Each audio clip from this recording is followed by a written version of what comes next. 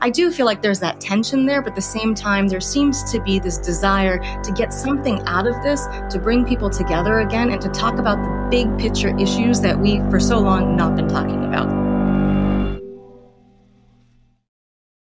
The open, rules-based trading system is under pressure. As countries increasingly seek to leverage economic interdependence for geopolitical gain, what does it mean for the future of globalization? Will Russia's war in Ukraine mark a watershed moment? And with multilateral trade governance at its weakest in decades, how can the system adapt to these challenges and to the impact of climate change?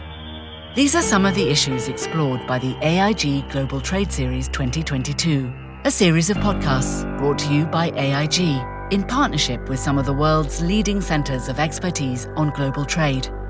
The series moderator is Rem Korteweg of the Klingendahl Institute.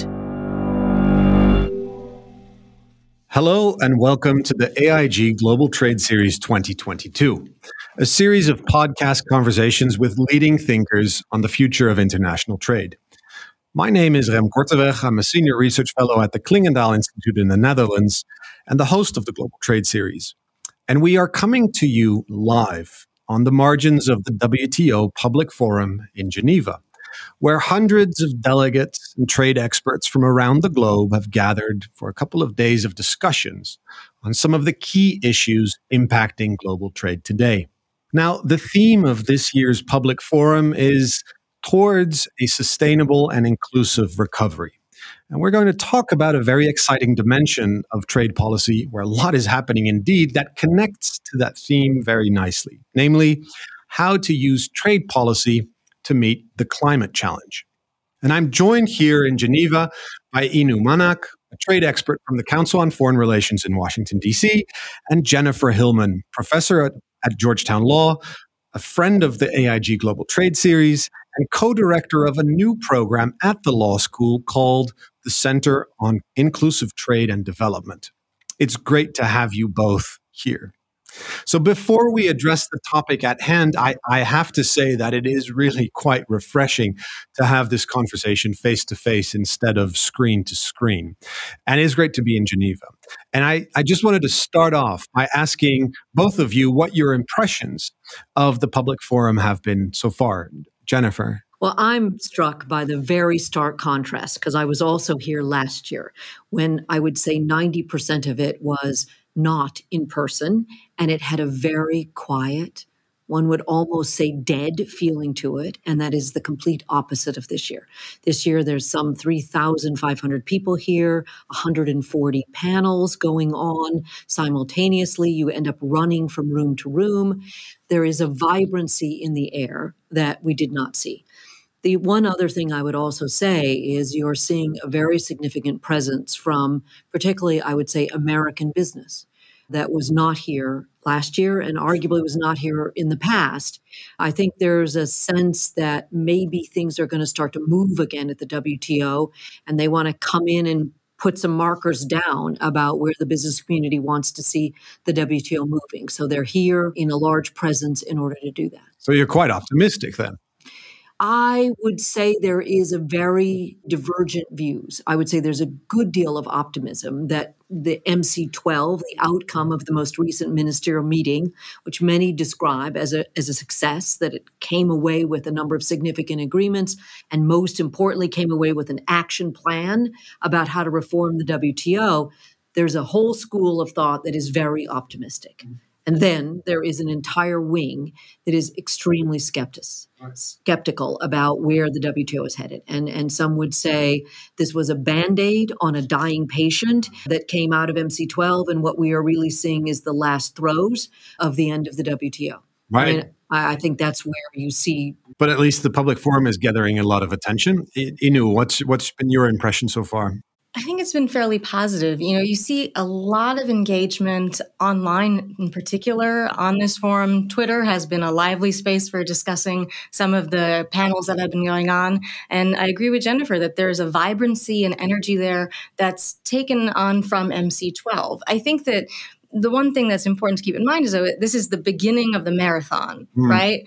I think people are feeling like, yeah, we started running. Let's keep going. Let's keep that momentum going. But again, there are those people also waiting on the sidelines saying, I don't know if you guys are going to make it. So I do feel like there's that tension there. But at the same time, there seems to be this desire to get something out of this, to bring people together again, and to talk about the big picture issues that we for so long not been talking about. So I'm generally optimistic, but think we still have a long way to go. Right. Okay. So let's dive in on a topic where we may have a long way to go indeed, and that's this really fascinating area where trade and climate policy meet, and it's a very dynamic area. I have to say, there's a lot of attention, a lot of panels, of course, lots of discussion at the highest political levels, and given the climate challenge we face, is crucially important. Now, the day before yesterday, both of you spoke on a panel at the WTO Public Forum on this same topic. And I want to pick up on some of the things that I heard you raise there. Now, the exam questions that I defined, I guess, are the following. How can we use trade policy to lower emissions? How can we reduce the global emissions embedded in internationally traded goods? And how to address carbon leakage so we don't penalize industries that produce goods in a more sustainable way without resorting to protectionism? That, in my mind, is sort of the big questions to face. But more broadly, yes, the challenge is how can we use the tools of trade policy, standard setting, subsidies, levies, trade agreements, unilateral, bilateral, and multilateral efforts to fight climate change. Now, I want to address a number of those issues. And Jennifer, perhaps to get us started, what, in your view, is the main challenge we face when bringing the trade world and the climate world together? To me, the hardest part of it is that at some level you have to draw a line between what is fundamentally a protectionist measure and what is fundamentally a climate change measure. And that I think that line may move over time, and there may be a lot more leeway to accept measures that have some degree of protectionism, but are in the main a climate change measure. Our line may be moving, but at some basic level, trade policy is going to have to draw that line. And the trick for the WTO or whoever it is who, when, and where do you draw that line? And how do you give more leeway, more flexibility, more room on the climate change side than we've seen in the past? Right. And we see that playing out as we speak, in particularly inside the European Union, where the EU has taken the leap forward to introduce a carbon measure, the Carbon Border Adjustment Mechanism, which some outsiders have described as a protectionist measure. And just to introduce the Carbon Border Adjustment Mechanism, this is a carbon levy which charges a fee or a tax on imports of goods like steel, iron, aluminium, cement, fertilizer, electricity from countries that do not have a carbon price or an emissions trading system similar to the EU. Now, the European Parliament says that this is a climate measure, not a tool to level the playing field, not a trade tool, if you will, and certainly not protectionism, but it has raised eyebrows across the globe, not in the least in the United States, where the initial reaction was a bit, well, should we say tepid, but it seems to have become slightly more open to considering similar options. Inu, where do you see the discussion in the US standing on CBAM, the Carbon Border Adjustment Mechanism, and carbon adjustments in general as a way to use trade to meet climate objectives? I would say generally the United States has been pretty lukewarm towards using this mechanism, and until recently has not been really paying attention to what the EU has been doing. But that might change depending on what happens to the CBAM. We don't know what the final form is going to look like, and there could be some things that could change the calculation in the United States of whether we should really pay attention to it. But I would say, when you're looking at what's going on in the US right now on this issue, the US has a very different approach to fighting climate change. It's not this idea that a carbon tax. It's not really caught on. There has been debate in Congress, but it really has got to the point where there's a lot of bipartisan support for it. Instead, the US approach has been regulatory. It has been through subsidization. If you look at the Inflation Reduction Act, that is about subsidizing green energy to fight climate change, low emission energy sources, for example. $370 billion of spending and tax credits are going into that. And then the electric vehicle tax credit, which we can get into later. But the fact is, the United States has a very different approach than what the EU is doing. There is a hint, though, and we didn't see it come into the Inflation Reduction Act, but there was a bill called the Clean Competition Act that was potentially going to be in there, and it got taken out at the last minute. But it's a very narrow domestic carbon tax focused on a set of covered goods that participate in the Environmental Protection Agency's greenhouse gas reduction program. So this is things like fossil fuels, aluminum, iron and steel, pulp, and paper. So fairly comparable to what's in the EU CBAM. Yes. So a lot of this was done thinking about what the Europeans were doing. And this is where this bill came from. And it's a bipartisan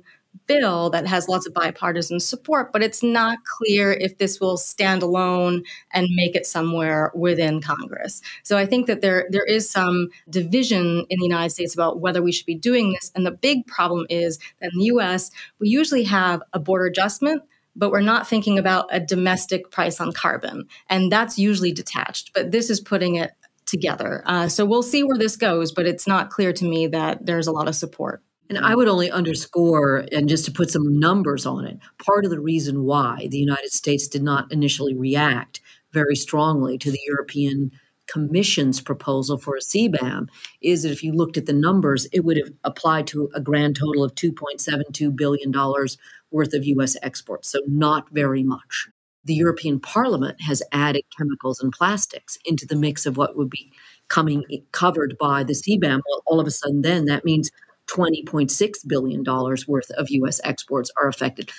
That number gets everyone's attention. Right. So you will now start to see, I think, a whole U.S. effort to think about whether or not there is a challenge that the United States should be making against the European CBAM, or again, alternatively, whether the United States should copy what the European Union is doing and say, okay, if you're going to charge us a tax, we're going to charge you a tax, and start putting on our own form of a CBAM. Or you could go down the optimistic route or the win-win route and say you do this together and you charge a similar price. Is that in the land of fairy tales, or is there a willingness on the side of the Americans and the Europeans, you think, to compare notes to see how these two initiatives could be connected? In theory, that is exactly what's happening just in the steel and the aluminum sector, because there is ongoing right now this idea of creating a green steel, green aluminum initiative. It comes from a very different place. It comes because the United States imposed a 25% tariff on steel, a 10% tariff on aluminum in the name of national security. And then the European Union, quite understandably, objected that the last they checked, they were not a national security threat to the United States. They were a NATO ally. Why was the United States imposing a tariff in the name of national security? Ultimately, an agreement worked out. And part of that agreement is that the United States is replacing the tariffs instead with a quota. But the other part of it was to try to form this green steel, green aluminum alliance. We don't know how it's going to really come out. But in general, the notion is that there would be agreed upon between the United States and the EU some definition of what is low carbon steel or low carbon aluminum or green steel or green aluminum, and that any steel or aluminum that trades between us that fits that definition doesn't pay any additional tax, doesn't have any other restriction on it, but that we would agree together to charge everybody else some kind of a tariff or some kind of a restriction for any steel or aluminum that does not meet our definition of green. That's interesting. And of course, we're not there yet, but at least the impression I'm getting is that there is also a willingness in the United States to think about carbon levies or carbon taxes, not just from a climate perspective, but also from a, shall we call, a national security perspective. That there's a willingness or a constituency in the US that doesn't want to buy steel from China, not just because it's polluting, but also because of the national security concerns attached to that. I think you're absolutely right there. And I don't even think it's just one small constituency. I think when it comes to national security issues and trade, there's bipartisan consensus that you can link national security to a number of different trade issues. This could be one of them that we'll see emerge. And you're right, a lot of it is focused on China.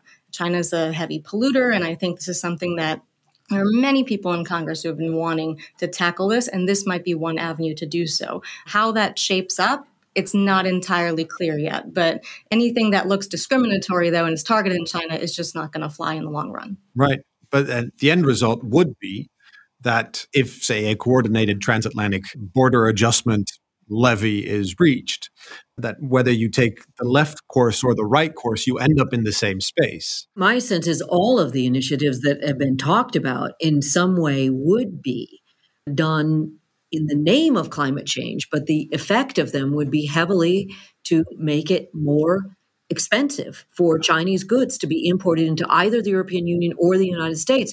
So they have a lot of appeal to all the companies that have been complaining that they've been having to compete with unfairly traded goods from China. And whether they're unfairly traded because they're dumped or subsidized, or whether they're unfairly traded because they're dirty, the perception is you are asking us to compete unfairly with goods coming in from China when we have to bear the cost of green regulations, the cost of the emissions trading system in Europe.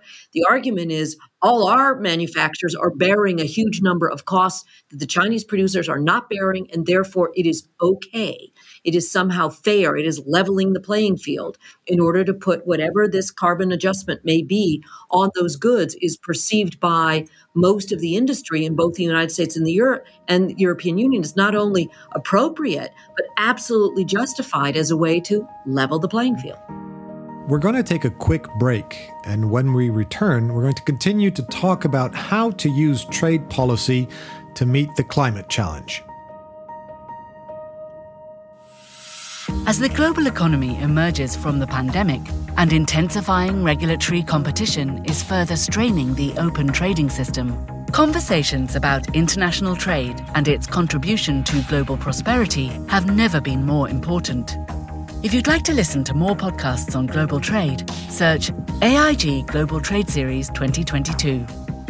This series is brought to you by AIG and its partners, the Aspen Institute, Germany, Chatham House, the Klingendahl Institute, the Institute of International Economic Law at Georgetown University Law Centre, the International Chamber of Commerce, UK and France, the Italian Institute for International Political Studies, the Jacques Delors Institute, France, the Research Institute of Economy, Trade and Industry, and the St. Gallen Endowment for Prosperity Through Trade. We're back from our break, and I'm joined by Inu Manak and Jennifer Hillman to discuss how to use trade policy to meet the climate challenge. Let's say that the US and the EU agree to agree, and they move towards this principled position that they want to coordinate and reach a common levy. What are the obstacles to getting there? I mean, how do you do this in practice? Is this simply a question of putting a number of trade negotiators in a room and then agreeing a common carbon price? It can't be that simple. What needs to be done? Gosh, there are a lot of challenges to negotiating this. I think that the biggest one is measurement. How do you decide what that price is and how you're going to measure carbon content in what it is that you want to tax, right? And so one of the issues is the fact that we can have different ways of measuring the greenhouse gas emission content of any product, but we need to align those. And that's where international standards come in, and we need to work on developing more international standards in this area. Or what we need to do is have the US and the EU agree to a common approach. Now, that may sound generally easy in theory, but in practice, when it comes to standardization and deciding on measurements, this is a very hard thing to do. Part of it is because one of the things that you'll have companies fighting for is the fact that maybe there's a certain measurement, makes them look a little better. We can definitely see that there's going to be some industry finagling to get the right measurement out there for them. So I don't know how we're going to get there in the end on this issue, but I do think it's possible as long as we sit down and we share the data. But the problem is we don't have a lot of clear data right now on how everyone is potentially going to measure this. And so I think that's step one before we sit down and talk. And are there any precedents that we can look to guide us here? Well, so it's interesting if you look at what's happening right now. Again, so you think about it, the United States and the European Union and many other countries have regulated clean air for many, many, many years. So we do have a lot of data that connects around what any given company is contributing or not to meeting clean air standards. So yes, there is some precedent there, but if you step back and look at where we are in the climate change context, we in the United States and Europe are going down two really different paths. Because if the reason why you're reporting your data is to meet in the United States now, Securities and Exchange standards, environment, sustainable and governance goals, corporate wide, or again, corporate reporting standards to shareholders, what you look at when you do that is you measure on what is referred to as a life cycle basis, the entire life cycle, and you're looking at those numbers on a corporate wide basis. Yeah. That's totally different than if you want to know how much greenhouse gases are in this single ton of steel. Those are completely different measurements, and you use completely different tools to do that. And we don't even have agreement on which greenhouse gases are we measuring for. Are you including methane or not? Are you including nitrous oxide or not? Are you including, there's not even an agreement on what constitutes a greenhouse gas. So we just start right there as a point of departure to some degree. Then you also have the issue of how far downstream or upstream do you go? Are you only measuring the amount of greenhouse gases that went into producing in the steel industry hot melt steel? Or are you continuing to go down the road of then how much is in cold rolled, how much is in coated steel, how much is in an automobile that is made with a lot of steel? Where are you cutting off the measurement is again something that would have to be agreed upon in order to come up with a standard. Yeah. And you need that at corporate level? Or can you do this sector-wide? You need it again, this is another very big point of contention. Doing it at a corporate-wide level has some advantages because if you don't do it at a corporate-wide level, if you do it at an individual facility level, let's just say, then what will get exported is the cleanest, the material out of the clean facility because it won't pay a very high carbon tax. What will stay at home is all the dirty material, and you have moved the needle not at all in fighting climate change. So in general, the presumption is you would be better off doing it at a corporate-wide level or a sectoral level. Yeah. Well, thanks for that little deep dive into the practical difficulties that we would run up against. Of course, that's not a reason not to try to fix this and to get a grip on the carbon content. And let's say that we're able to do this. Let's say that the US and the EU are able to reach that agreement. What kind of impact would that have internationally? Is that then the stepping stone to something that's sometimes being called a carbon club? I know that the G7 recently mentioned it in its joint statement, or its communique, I should say. What would it do in terms of trade flows? What's the next step? I think it would certainly have a major impact, but I would think that the one thing that's true across when you're talking about international trade negotiations of any kind, if the US and EU agree, everyone usually gets on board. I think they're the two players that are most difficult to come to agreement on anything. And we do have varying approaches to how we deal with things. So I think that if we do get an agreement, and I think this is certainly something that is a pie in the sky, maybe a little bit, but there's a possibility we'll get there. And if we do, I think we're likely to see other G7 countries get involved really quickly. We'll probably see others in the G20 maybe start to join in, and then there'll be discussions about how big we make this. But defining who's in the club and who's out of the club is going to be really important, deciding where trade is going to be diverted if this goes into place. Right, but Europeans would point out, well, even though CBAM is almost across the finish line, we've already seen positive movement from South Korea, from Turkey in terms of adopting similar emissions trading systems. So the EU might say, well, we're big enough to bring everyone along. This idea of carbon clubs keeps being entertained. And I'm not really sure, Jennifer, do you have a grasp on what a carbon club would mean in practice? I think there is no real definition because it's different depending on who's sort of describing it. But I think the general concept is that everybody within the club does not charge any additional tariffs or any additional restrictions on trade among the members of the club in all of the products that are the subject to the club, whether that's steel, aluminum, chemicals, or whatever the club decides. Don't charge any extra duties on each other, and agree that you are all at some equivalent level of greenness such that you don't charge anything and you let in others as long as they commit to come up to your level of greenness, and everything else pays whatever the carbon price is to come into all of the markets of the members of the club. I mean, that's the theory behind it. And obviously the idea behind it is then that puts tremendous pressure on everybody that's outside of the club to try to get green enough that they can get into the club and or to try to make significant changes in their own production processes so that they are no longer outside. That's the theory. That's the theory. And then there's the practice. If you're in an emerging economy exporting to either the European Union or any member in that club, you're probably quite worried.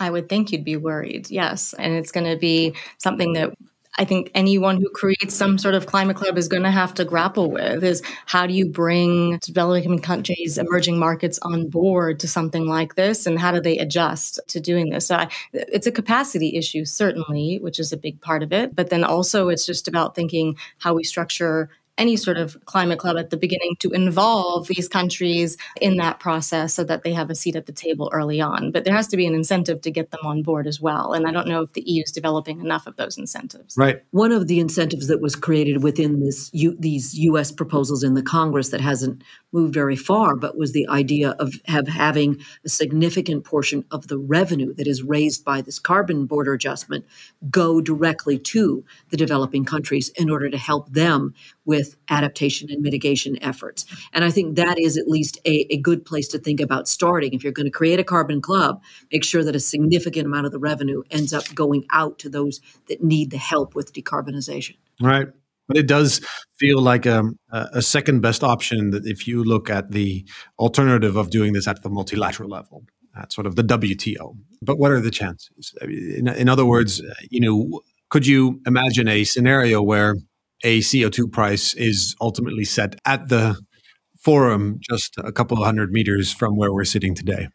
I don't know if the WTO is the place where that's going to happen, but I think the WTO is a useful forum for discussing the practices that other members are thinking about in setting that carbon price. So, for example, we have the Committee on the Trade and Environment, which is a great forum to discuss these practices. We also have the Technical Barriers to Trade Committee, which is tied to its namesake agreement, where we can discuss measures that members are taking that could be regulating carbon. Now, I think there we can have broader discussions on where there are divergences in our approaches, where we can reference to international standards to avoid fragmentation in approaches, and how we can try to figure out data sharing on all the things that we're doing, particularly data sharing between companies and the governments, so that we can actually create some sort of clear measurement on all of this. And of course, that's going to have to get into the fact that we're going to deal with data that maybe some companies do not want to share or cannot share for lots of reasons. So I think that that's something that we'll have to discuss within the WTO at some point.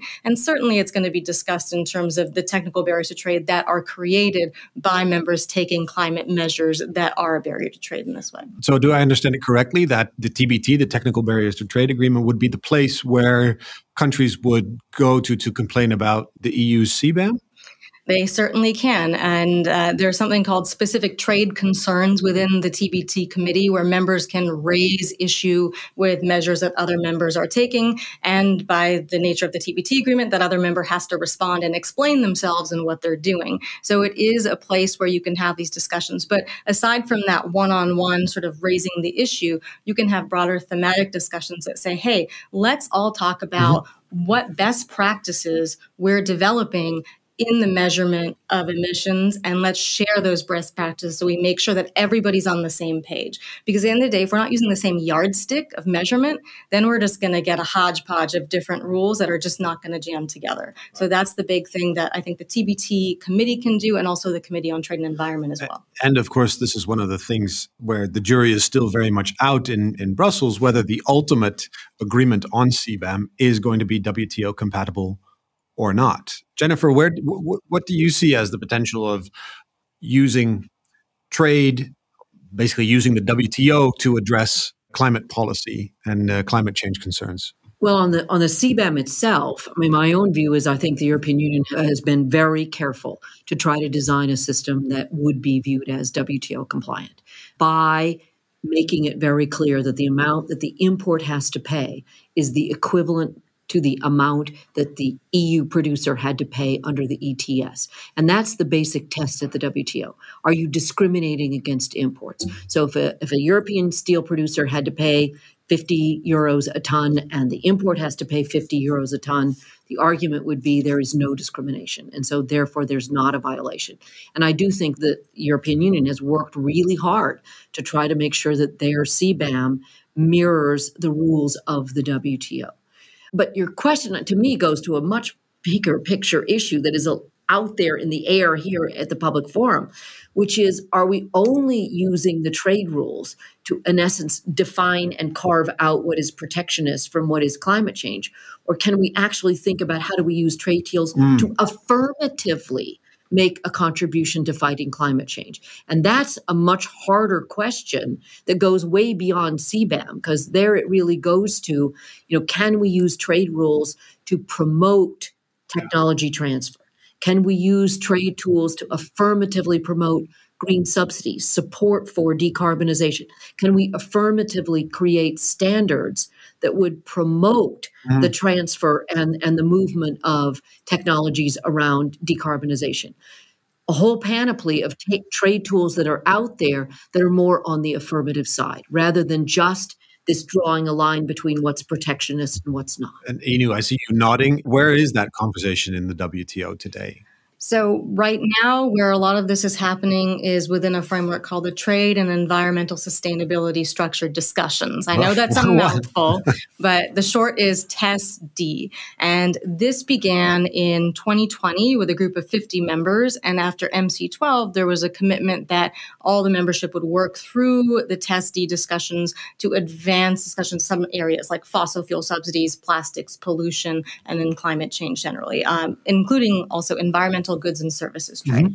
So there is energy within the WTO to talk about this. There are different tracks within the TESD discussions to advance that. I think one place that we really should be moving ahead is in the fossil fuel subsidies area, to rein in those subsidies that are inefficient. The big question right now for the members talking about fossil fuel subsidy reform is, what is an inefficient fossil fuel subsidy?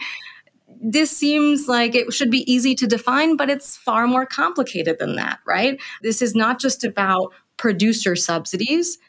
People imagine that fossil fuel subsidies are basically going to big oil companies that are drilling, but it's also about consumers as well.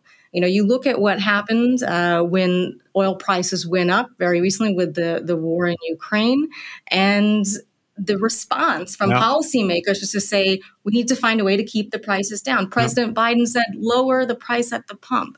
Now, if people start feeling heating bills going up, gas prices going up, this is something that's going to be difficult to build support for fossil fuel subsidy reform if that's in the basket of subsidies we consider. So it's a difficult discussion to have at the WTO, but one that's worth having and defining. What is an inefficient fossil fuel subsidy? Right. And the flip side of the coin is, what are green subsidies? So is there, and Jennifer, I know this is a topic that you're passionate about, is there room, you see, is there oxygen in the WTO to start talking about green boxing, green subsidies? I think yes, but I don't think it's going to be an easy discussion. I think if you go way back, originally when the subsidies agreement was written in 1995, there was a green box. There was a carve out for subsidies that were for R&D and for environmental purposes. They were considered not actionable. You can't complain about them. You can't bring any actions about them. Those provisions lapsed. The issue is whether you could bring back that idea and you wouldn't even have to change the text. You're just revitalizing the language that was already there. And that's one option, I think, that is under some consideration. The other option that's at least getting some beginning of a discussion is whether you should do for green subsidies what was done in the agriculture area, which is to create effectively a definition of what is in the green box. And if it's in the green box, again, that means it's not actionable. You can't complain about it. You can't put a countervailing duty on it. You don't challenge it. You have a then middle box of amber subsidies, yellow subsidies, where if they are causing harm to another country, yes, you can still continue to bring action. And then you have over here a red box, subsidies that would largely be these kind of fossil fuel subsidies or other subsidies that would be considered prohibited under the WTO rules because they are unduly contributing to climate change. And given the positive momentum that we're seeing coming out of the WTO at MC12 recently, do you expect this to be perhaps not top of agenda, but at least on the agenda looking at MC13? I think it is going to be on the agenda on MC13. Now, whether the agenda means a little formal amendment to the agreement on subsidies and countervailing measures is a little bit less clear.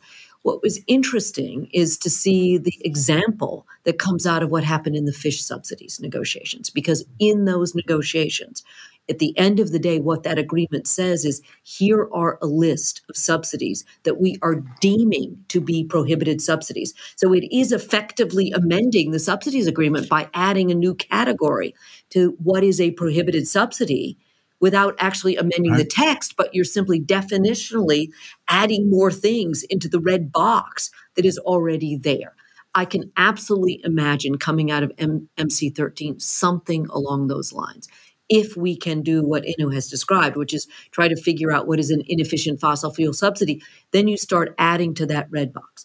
Once you start adding to the red box, the discussion will then come about should we also be revitalizing what is already in the text, which is the notion of a green box. And I would just emphasize something that Jennifer said in terms of putting something in the red box, the prohibited subsidies. That's what the fisheries agreement showed us could still happen. We have the ability to do this. It's the first time we've actually added to the list of prohibited subsidies.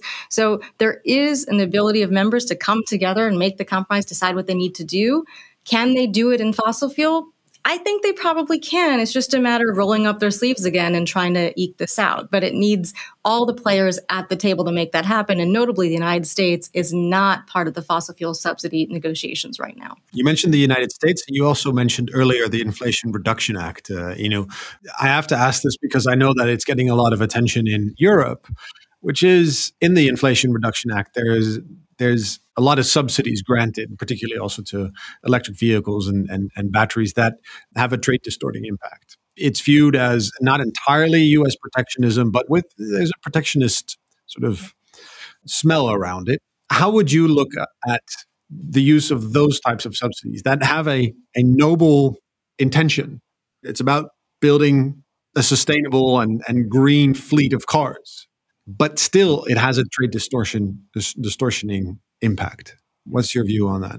Well, I would say if we're speaking just about the Inflation Reduction Act and the U.S. approach to this, you can't disentangle climate policy from industrial policy. And this is where it becomes a little problematic, right? I think that President Biden made clear early on that you need to build EVs in America. I think originally it was just about creating the cars in the U.S. And then Canada said, hey, by the way, we have an auto supply chain. Let's try to expand this to North America as well.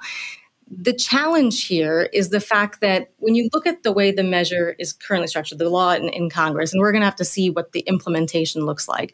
But right now, it might appear discriminatory, but the fact is it's saying that you just need to assemble the vehicles in either Canada, United States, or Mexico. Where those parts come from that go into the vehicles is not discriminatory, right? So it's not traditionally how you might think about a local content requirement that would be prohibited under WTO rules. Now, there are some countries that are saying, hey, this is definitely discriminatory because it's a de facto discrimination. It's going to make companies that are in the U.S. source all their products within the North American market. And that might be true, but we have to see exactly what the implementing rules end up being, and that we'll find out in a couple of months. But I think that this does raise big questions about whether or not this is something other countries are also going to pursue, and maybe a little bit more openly in a discriminatory manner. So I think it does raise some questions, and it's rubbed some of our allies the wrong way. Well, it may be that the Europeans are overreacting, but to me, it also shows how difficult and sensitive this policy space is, where there is probably, genuine agreement with the notion that we have to make, again, the car fleet sustainable and green, and that electric vehicles are the way to go.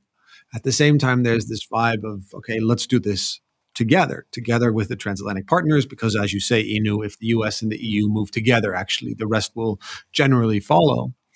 And then these domestic pieces of legislation are put forward that all of a sudden have a risk of changing the lens, if you will, and focusing on the trade policy dynamic rather than on the climate impact. And to me, again, I certainly understand the view coming out of Europe, but I step back and say, this barely passed. I mean, it was literally not one vote to spare in the Senate. And it is going to be always this compromise between what do you need to satisfy your domestic political constituency in order to get anything done. And I think it needs to be said, this is the single largest piece of climate change legislation ever passed by the United States. And so I think to some degree, there's the hope that Europe will recognize that you should at some level be happy that the United States is joining the fight against climate change, is taking serious action in order to reduce our GHG emissions. And this is designed to be more than a 40% reduction in our greenhouse gas emissions as a result of this one single piece of legislation. And to some degree, this notion of creating jobs in America and pushing EVs in communities that often are not so much in support of and may not even be believers in climate change. I mean, this was a very tight line to walk by the Biden team to get this done. And so I do think there is going to be in every country in the world some kind of trade-offs between what do they need as a political matter to get enough buy-in to get climate change legislation through their domestic legislatures compared to what are the ideal goals of either the WTO or the climate community. And there's going to be a lot of these compromises that are going to have to come up. And this is why I say at some level, that line between what is protectionist and what is climate change is going to have to be a lot more flexible than it's been in the past. And so even if this is technically a violation, really, Europe, do you want to seriously challenge this? Or would you rather see the United States move ahead with serious climate change action? And that is a terrific note to end on, because unfortunately, that is all we have time for today. Jennifer Hillman, Inu Manak, thank you very, very much for your time, for sharing your insights with me, and for joining me here in Geneva at the WTO Public Forum. If you are interested in the other expert conversations that are a part of the AIG Global Trade Series 2022, please go to our website at www.aig.co.uk/GTS.